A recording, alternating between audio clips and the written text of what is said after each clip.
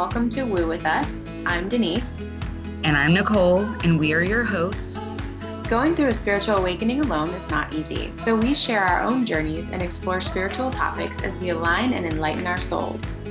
We want you to join us and begin to believe in miracles, magic, and connecting with the other side.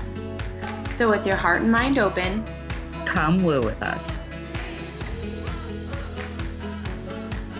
Hi guys, this week we are talking about fairies. And I have to say that when Denise brought it up to me, I was a little bit skeptical because I don't really know all that much about fairies other than what I've heard in fairy tales, which seems like it would be more fictitious. However, upon research, I'm starting to become slightly a little bit more of a believer. So hang with us while we talk to you about fairies in the fairy realm. First, let's just talk a little bit about where do fairies live. They're said to live in this like intermediate space, kind of like a transitional realm between what we know and what we don't know, which kind of makes sense if you think about it, because not a lot of people can really say for 100% certainty that they've seen fairies. So I believe that they could exist in this time. They're usually seen in the twilight. So again, that is between day and night. So this seems to be a theme with fairies. I'm doing some research, there's people that say they live in Elfland, which is the middle road between heaven and hell. It's like an alternative realm. They live in subterranean spaces, mounds to doorways and trees. Gold is common in this land. So even some of their basic mundane objects are gold in color, is what they say.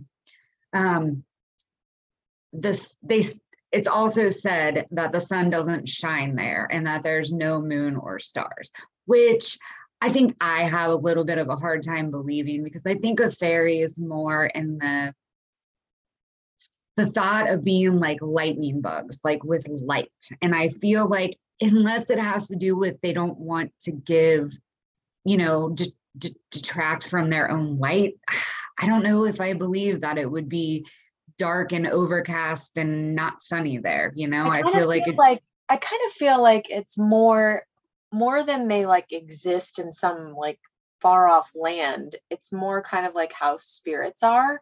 Yes. Right? Like they're just vibrating at a different frequency. Speed. Yeah, frequency. Yes. So that maybe they're here, they're just like, or they're in another like dimension kind of a thing, but it's like kind of alongside us energy wise, more so than like some, like you get into talking about stuff like that, like living in a faraway land or something and then just showing up. That, I don't know, you lose me there. Me too. That's when it seems more like a fairy tale. But I do embrace the idea of it kind of like living over top of our world.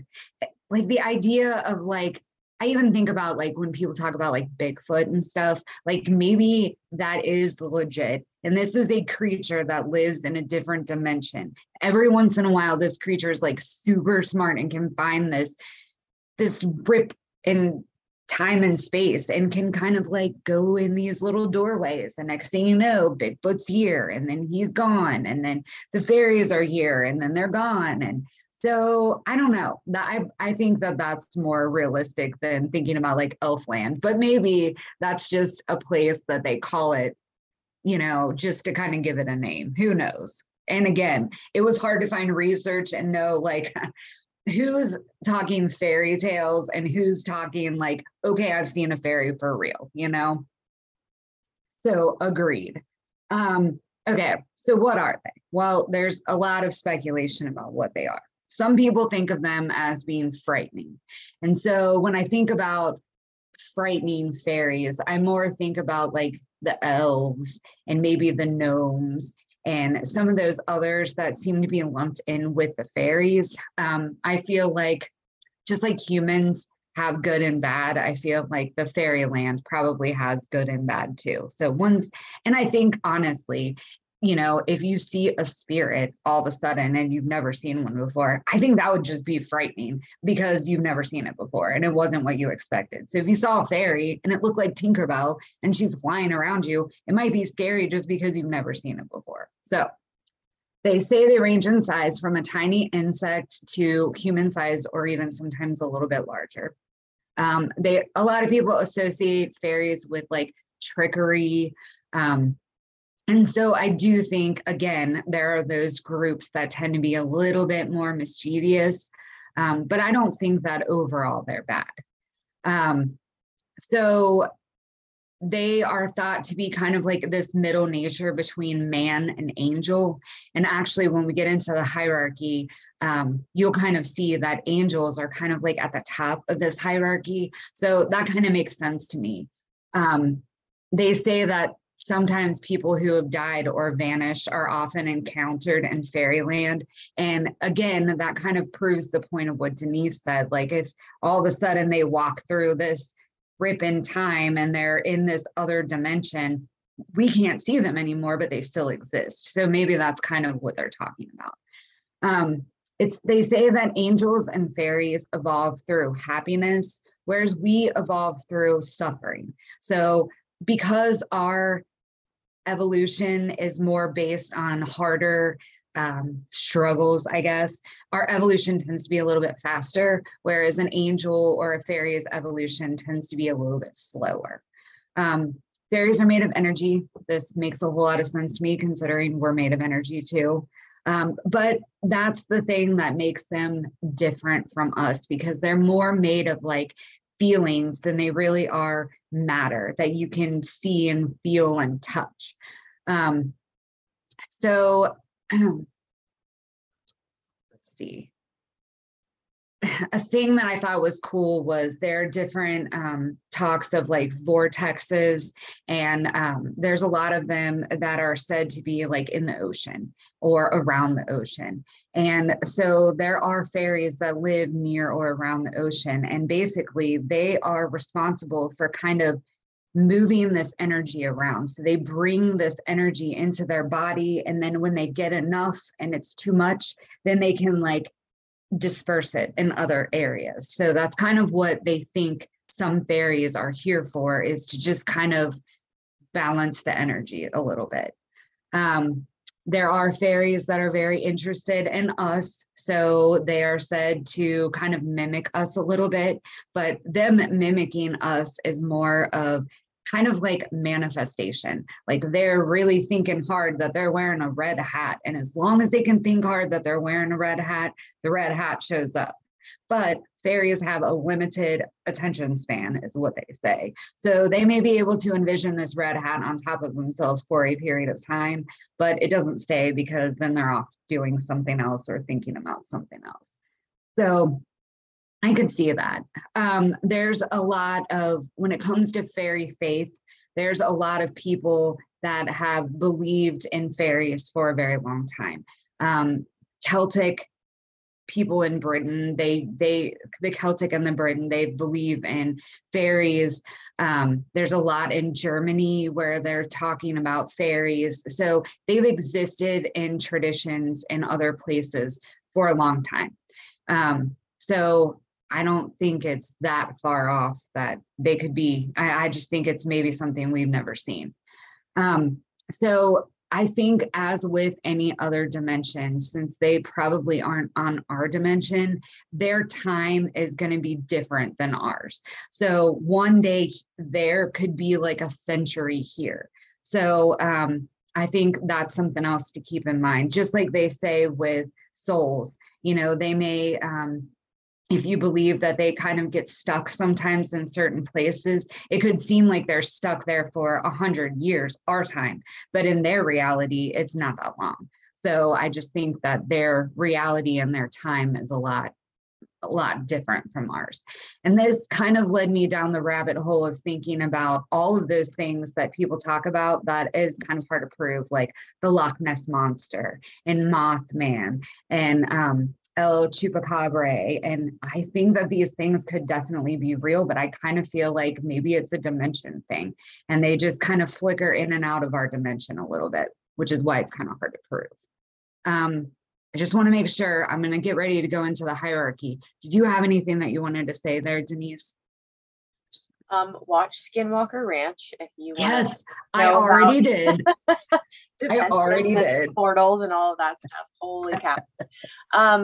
But so I wanted to say, like, a lot of time people call fairies fae. Like in my research, I kept seeing like fae people or whatever. So it's not necessarily that term. And I wanted to just talk about like the derivative, like where fairy came from. I can get into the whole long sentence about all of the breakdown of it, but basically it goes back to like in old French romance, a fae was a woman who was skilled in magic and who knew the power and virtue of words, stones, and herbs. So like basically a witch. But it's interesting that that's the derivative of the word itself. And then, yeah, like I said, fae is like the all-encompassing word for all of the different types of kind of fairy type creatures. And I know you're going to get into the hierarchy, and we'll go into some types here in a minute. So go for it. Okay. So from what I could tell with the hierarchy, basically it starts with, I think you're saying it divas. It starts with an E, D-E-V-A-S, or angels. And so these are like the supreme. They're the top of the hierarchy. They're advanced beings. They've reached a level of self-consciousness where they can carry on the will of basically God, the source, the most high. Fairies become angels once they reach that point in their development. They are in charge of the work of the fairies. So, we'll get into the different types of fairies. There's going to be angels that are over them that are kind of directing them to do certain things. They help guide nature by their understanding of what the divine plan is. They direct energies of nature, and they oversee all the lesser fairies, which is going to be the fairies that are, basically not an angel. Then there's the fairies. And those are intelligent, they're clairvoyant, they carry energies all around their environment. They can be in plants and trees. They tend to be more childlike, a little bit mischievous. They're a necessary role in the environment, in our atmosphere, and positive energy. They can put energy into plants and flowers and water and air and storms. It's kind of crazy because there's fairies that are responsible for, from my research, from what it says, there's fairies that are responsible for creating like the sunsets and the way the clouds look and all this really cool stuff. And I think that could be true. The nature fairies, it's kind of hard to distinguish what the difference is, really. I kind of feel like they're still fairies, but it acted like this was a little bit below them. They're more like manifestations of energy in environments. So these are going to be more like the elementals that we'll get into, the water, the earth, the air, and the fire.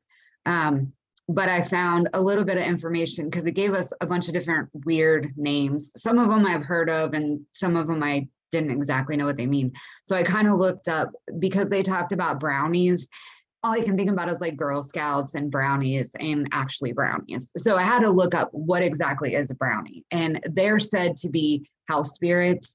And so I'd heard about this before. Like they will help you if you are going to give them respect. Basically, if you keep your house clean, if you just respect them, they'll stay in your house, and they just bring up the vibration in your house. And I just thought that was cool. I never really knew what a brownie was.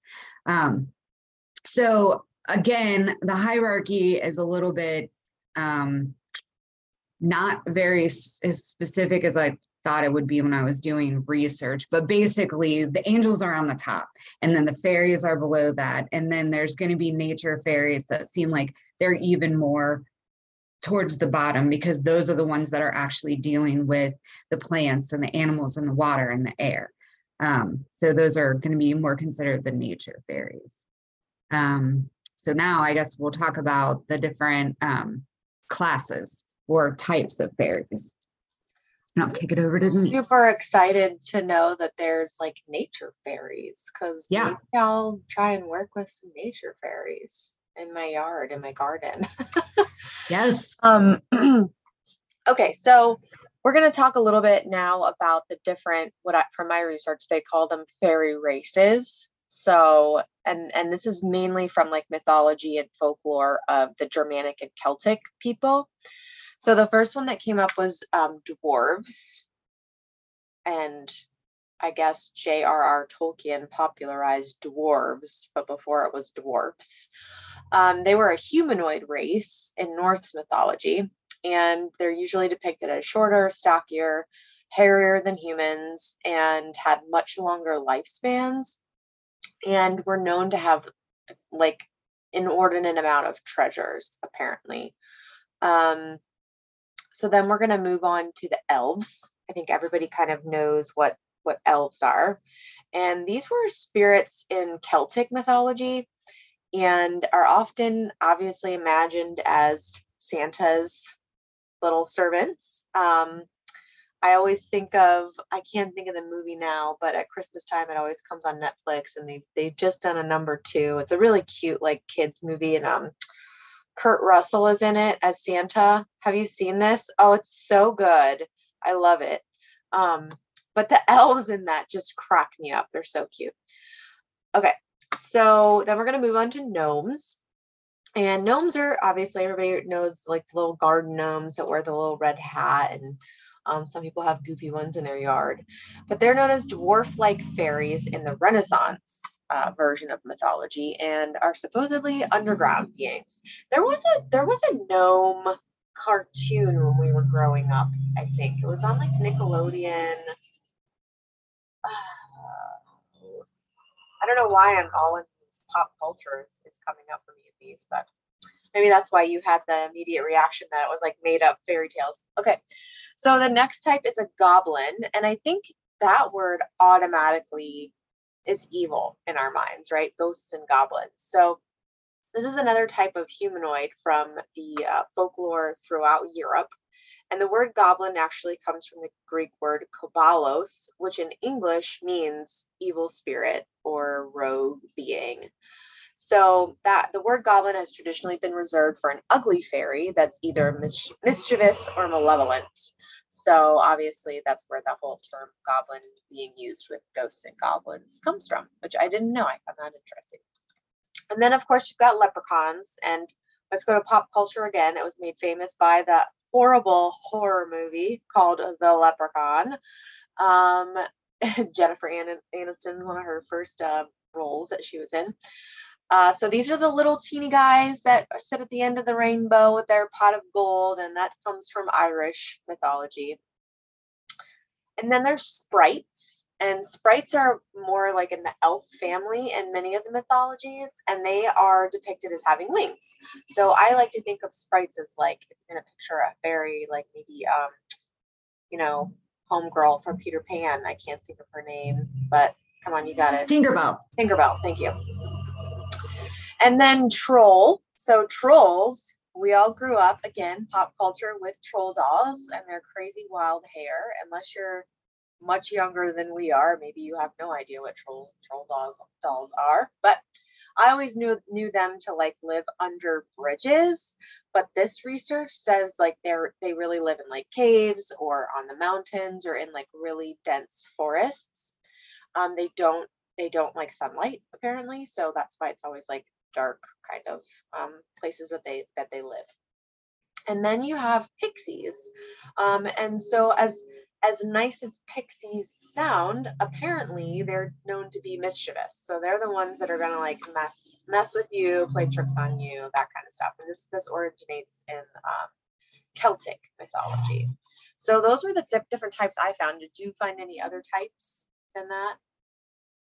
I know my research was kind of all over the place because I'm going through some of these other things, and I found like apparently there are rock fairies, but those are more associated with the gnomes.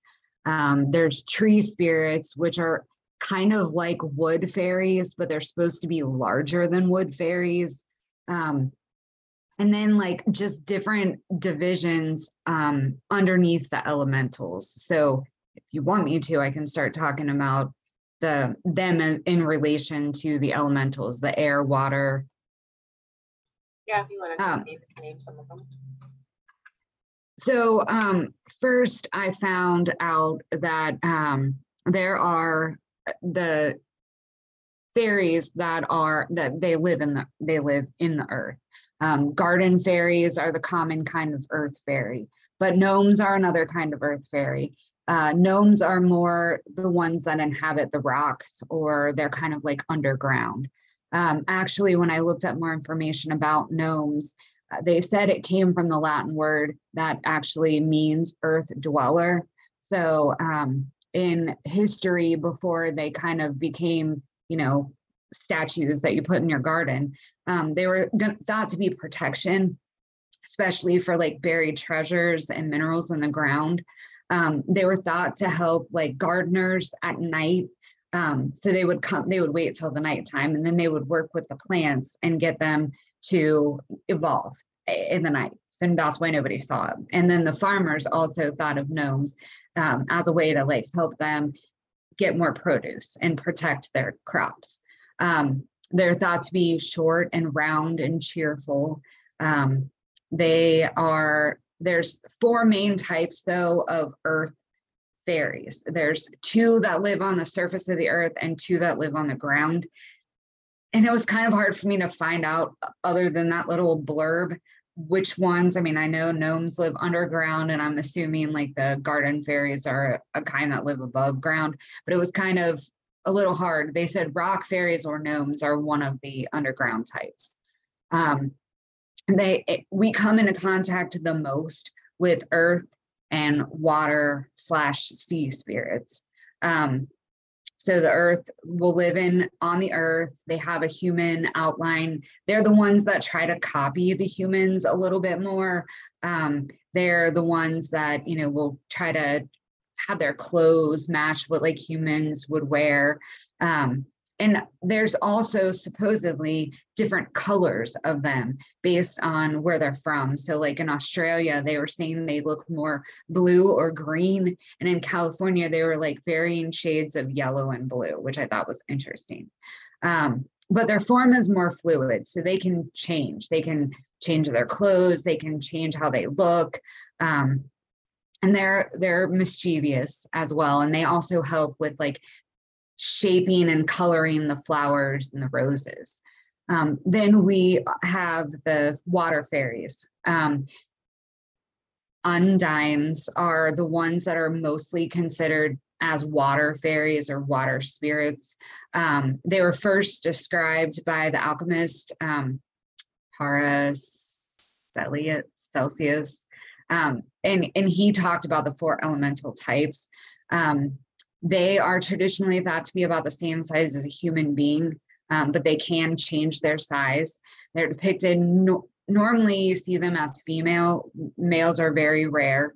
They're associated with different kinds of water. So rivers, lakes, ponds, waterfalls, oceans, seas, they all have their own water fairies that are kind of responsible for them. Mermaids were considered to be in this group. And then I did some more research where they were kind of talking about someone who had come into contact with fairies in the water. And so there's ones that are near the shore, and she thinks of them more as being like water babies because they're small and they're happy. Then there's ones that are out more in the sea, and those are going to be more tall, and they're going to be thinner. So I'm trying to make sure I didn't skip anything. So they help in the water, they help with the fish, they help with the plants. This is what the water fairies do. And then there's the air fairies. The sylphs is usually what they're called. They're larger in size. They're not as evolved as the other beings. There's 3 generational types. The sylph beings they inhabit the clouds, and they work with them during storms. They're usually 4 or 5 feet high. They're shapely, they're beautiful. They are immense air spirits and they live in high altitudes. They say that they resemble dragons with huge heads and long bodies and long tails. They are, but then it also says that they're dainty with a human outline. So I don't know. I guess we just do whatever we think. And if they're changeable, then I guess maybe we would never know. One thing that I thought was cool about them though, is I always remember when I was younger, my grandma would have us like in the summer and the spring, we would lay in the grass and we would look up in the sky.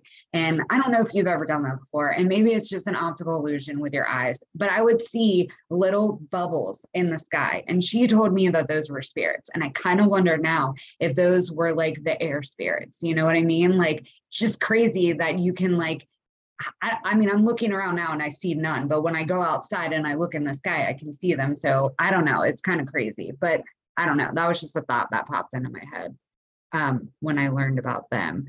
They deal with the rain and the wind. They're the ones who are going to deal with the clouds. And so they're responsible for how our sunsets and our sunsets look. And so when we enjoy a sunset, we're in our most harmonious place with nature. And they, being the people that are responsible for the clouds, really like it when we can sit back and enjoy what they do. You know, this is their work and it's kind of like art. And then the last group is the ones that live in fire, which is kind of crazy. They're called salamanders in medieval days. They're intensely vital. They give a sense of like natural power, like lightning. They're tall and slender. They don't have human features. But in small fires, they can be tiny. In big fires, they're going to be bigger. They're always changing. They're more volatile. You can find them in volcanoes. They can take the human shape sometimes then.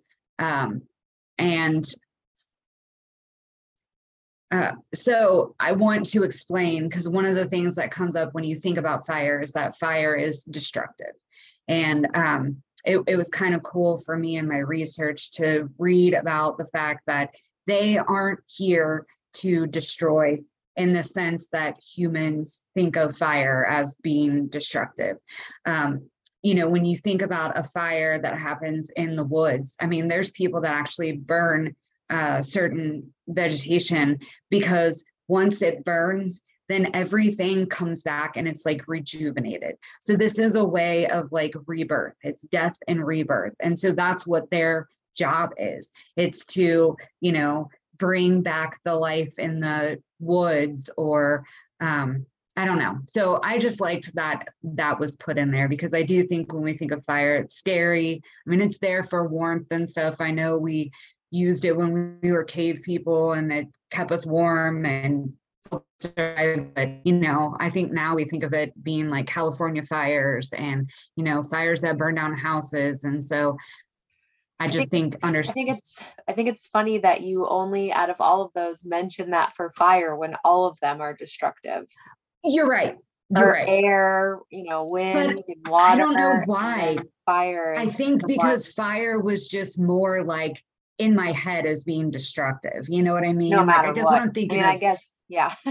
You can't touch fire and be okay, right. typically. Right. You can touch air and you can touch water and be okay. Right. I get what you're saying. And so that was my information on the different elementals.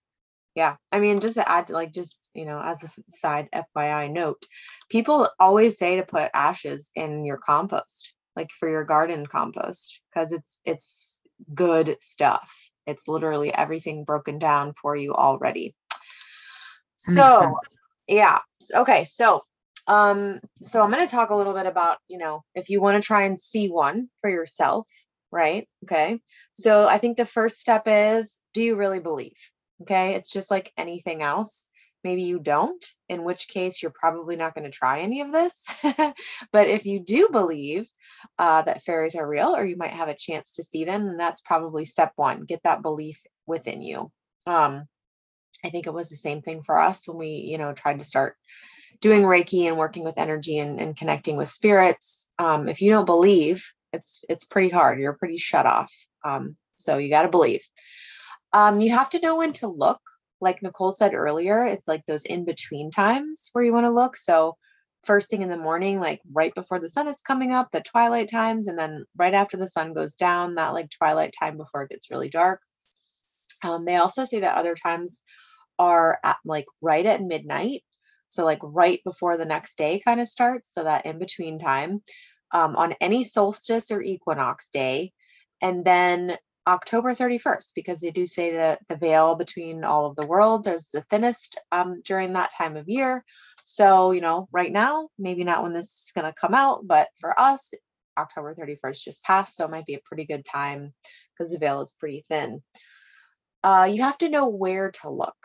So, like Nicole said, yes, there's house fairies. And I do have a tendency to believe this. And I kind of feel like they're mischievous.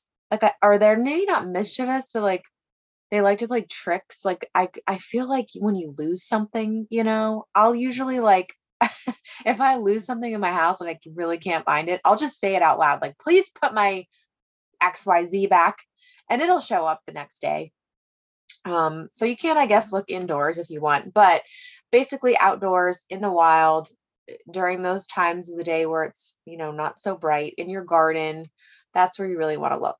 And you want to know what to look for, right? So we know after Nicole's kind of description, some of them can be bigger, some of them can be shapeshifters, some of them can be tinier. So don't get it in your mind that maybe you're only looking for some tiny little winged fairy floating around.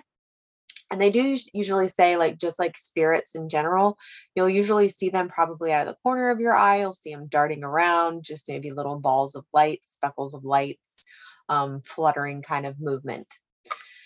You want to know how to look. So sit in the shade, in the low light, relax as much as possible, and kind of try and unfocus your eyes. I don't know if you've ever tried to do that where you're looking at something and you just kind of almost go cross-eyed a little bit.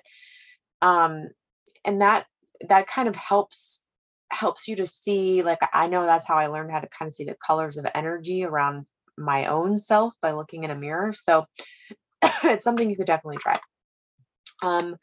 You can use a chant. So you can be a little like witchery with it and just kind of come up with your own chant, asking for them to show themselves. And then some tools, we always love a good crystal around here. So maybe you find a crystal that's associated with fairy energy. I'm not sure if I'm familiar with any off the top of my head, but I'm sure there are some out there, and you could probably do some Google research on that and just work with that stone and see if that energy will attract a fairy for you. And then, of course, dreams and meditations, I think, are always key. When you're going to sleep at night, right before you go to bed, you want to see a fairy in your dreams, ask to see a fairy in your dreams. If you're sitting in a meditation, and I'm sure, I've never looked, but I'm sure that the internet has meditations to meet fairies. I'm almost positive they exist. So just go search and see.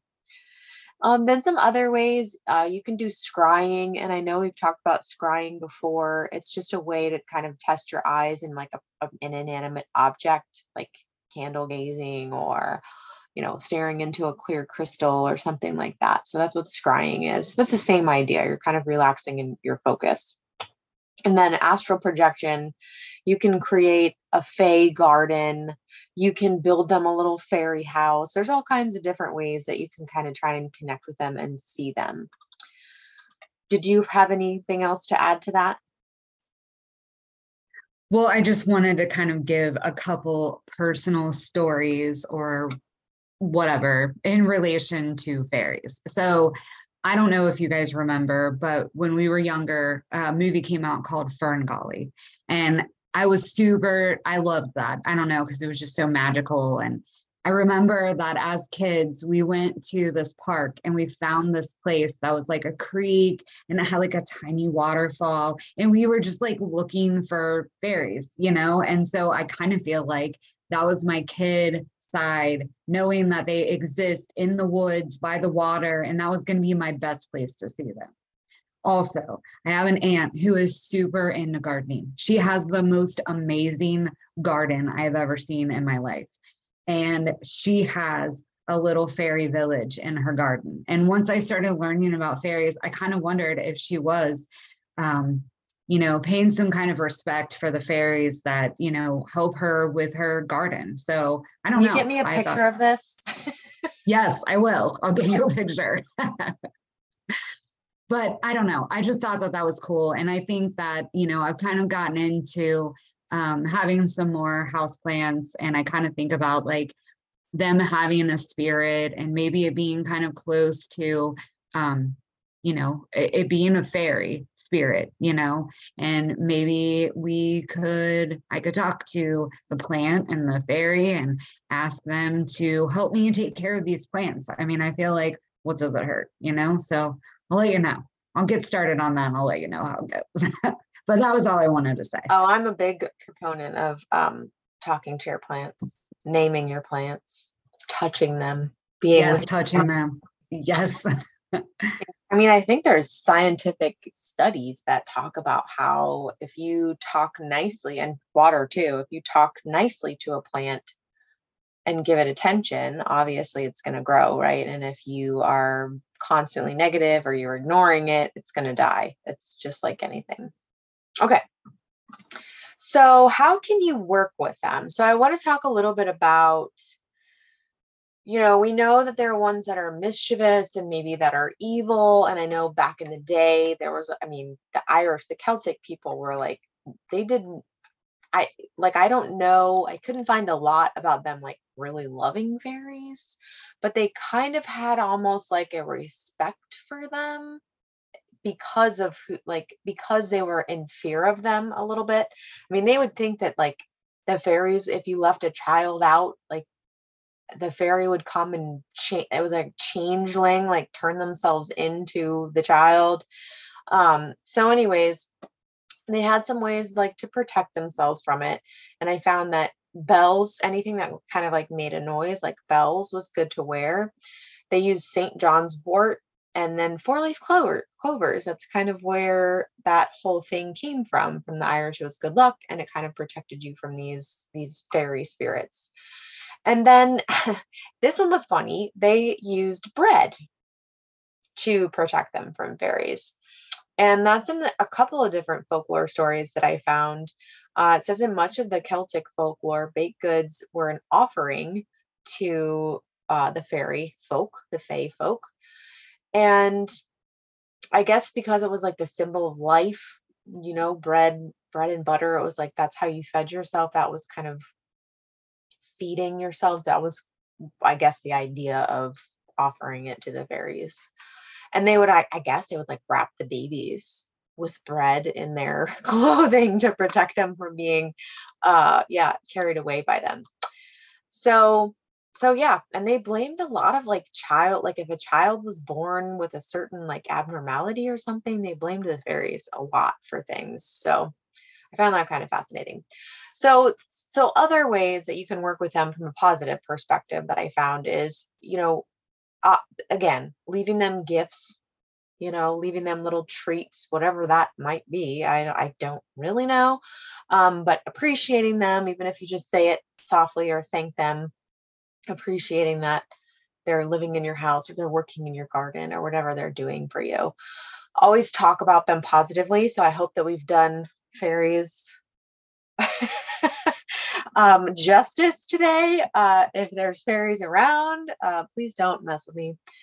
Apparently they're very sensitive, so you have to use kind, friendly words, respect their spaces. Don't enter, this is like a big thing, like don't enter into an oath or a promise with a fairy. So if you ever find yourself chit-chatting it up with a fairy, don't make any promises, it's kind of like, don't get into a contractual agreement with them. And then respect the culture and the values, right? And I think that goes for, the people who do believe in this deeply and work with fairies and claim to see fairies and all of this stuff. Like, I have never been called to, I've never felt like I've seen them, but I like the idea of it. And I respect that's the way you work with it. I think it's very similar to us working with spirits of our ancestors and any other spirits that might be around us. It's the same idea. So that was all I had for fairies.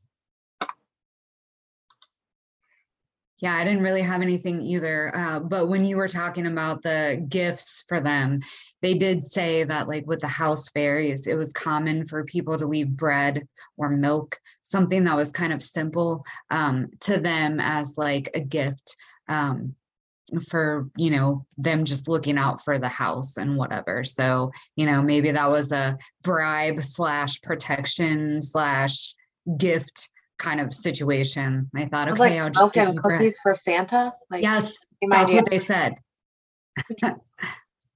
Okay. All right. Well, I enjoyed it. That was fun learning a little bit about fairies. You've brought up a lot of stuff that I did not know. So I think I'm good to end it there if you are. I'm good too. So I hope you guys enjoyed our little podcast on fairies, and hopefully it makes you look at things a little bit different. Thanks for listening. If you like this episode, don't forget to subscribe so you won't miss another. If you feel called to do so, please give us a 5-star rating. This helps our podcast reach a broader community and enlighten more souls.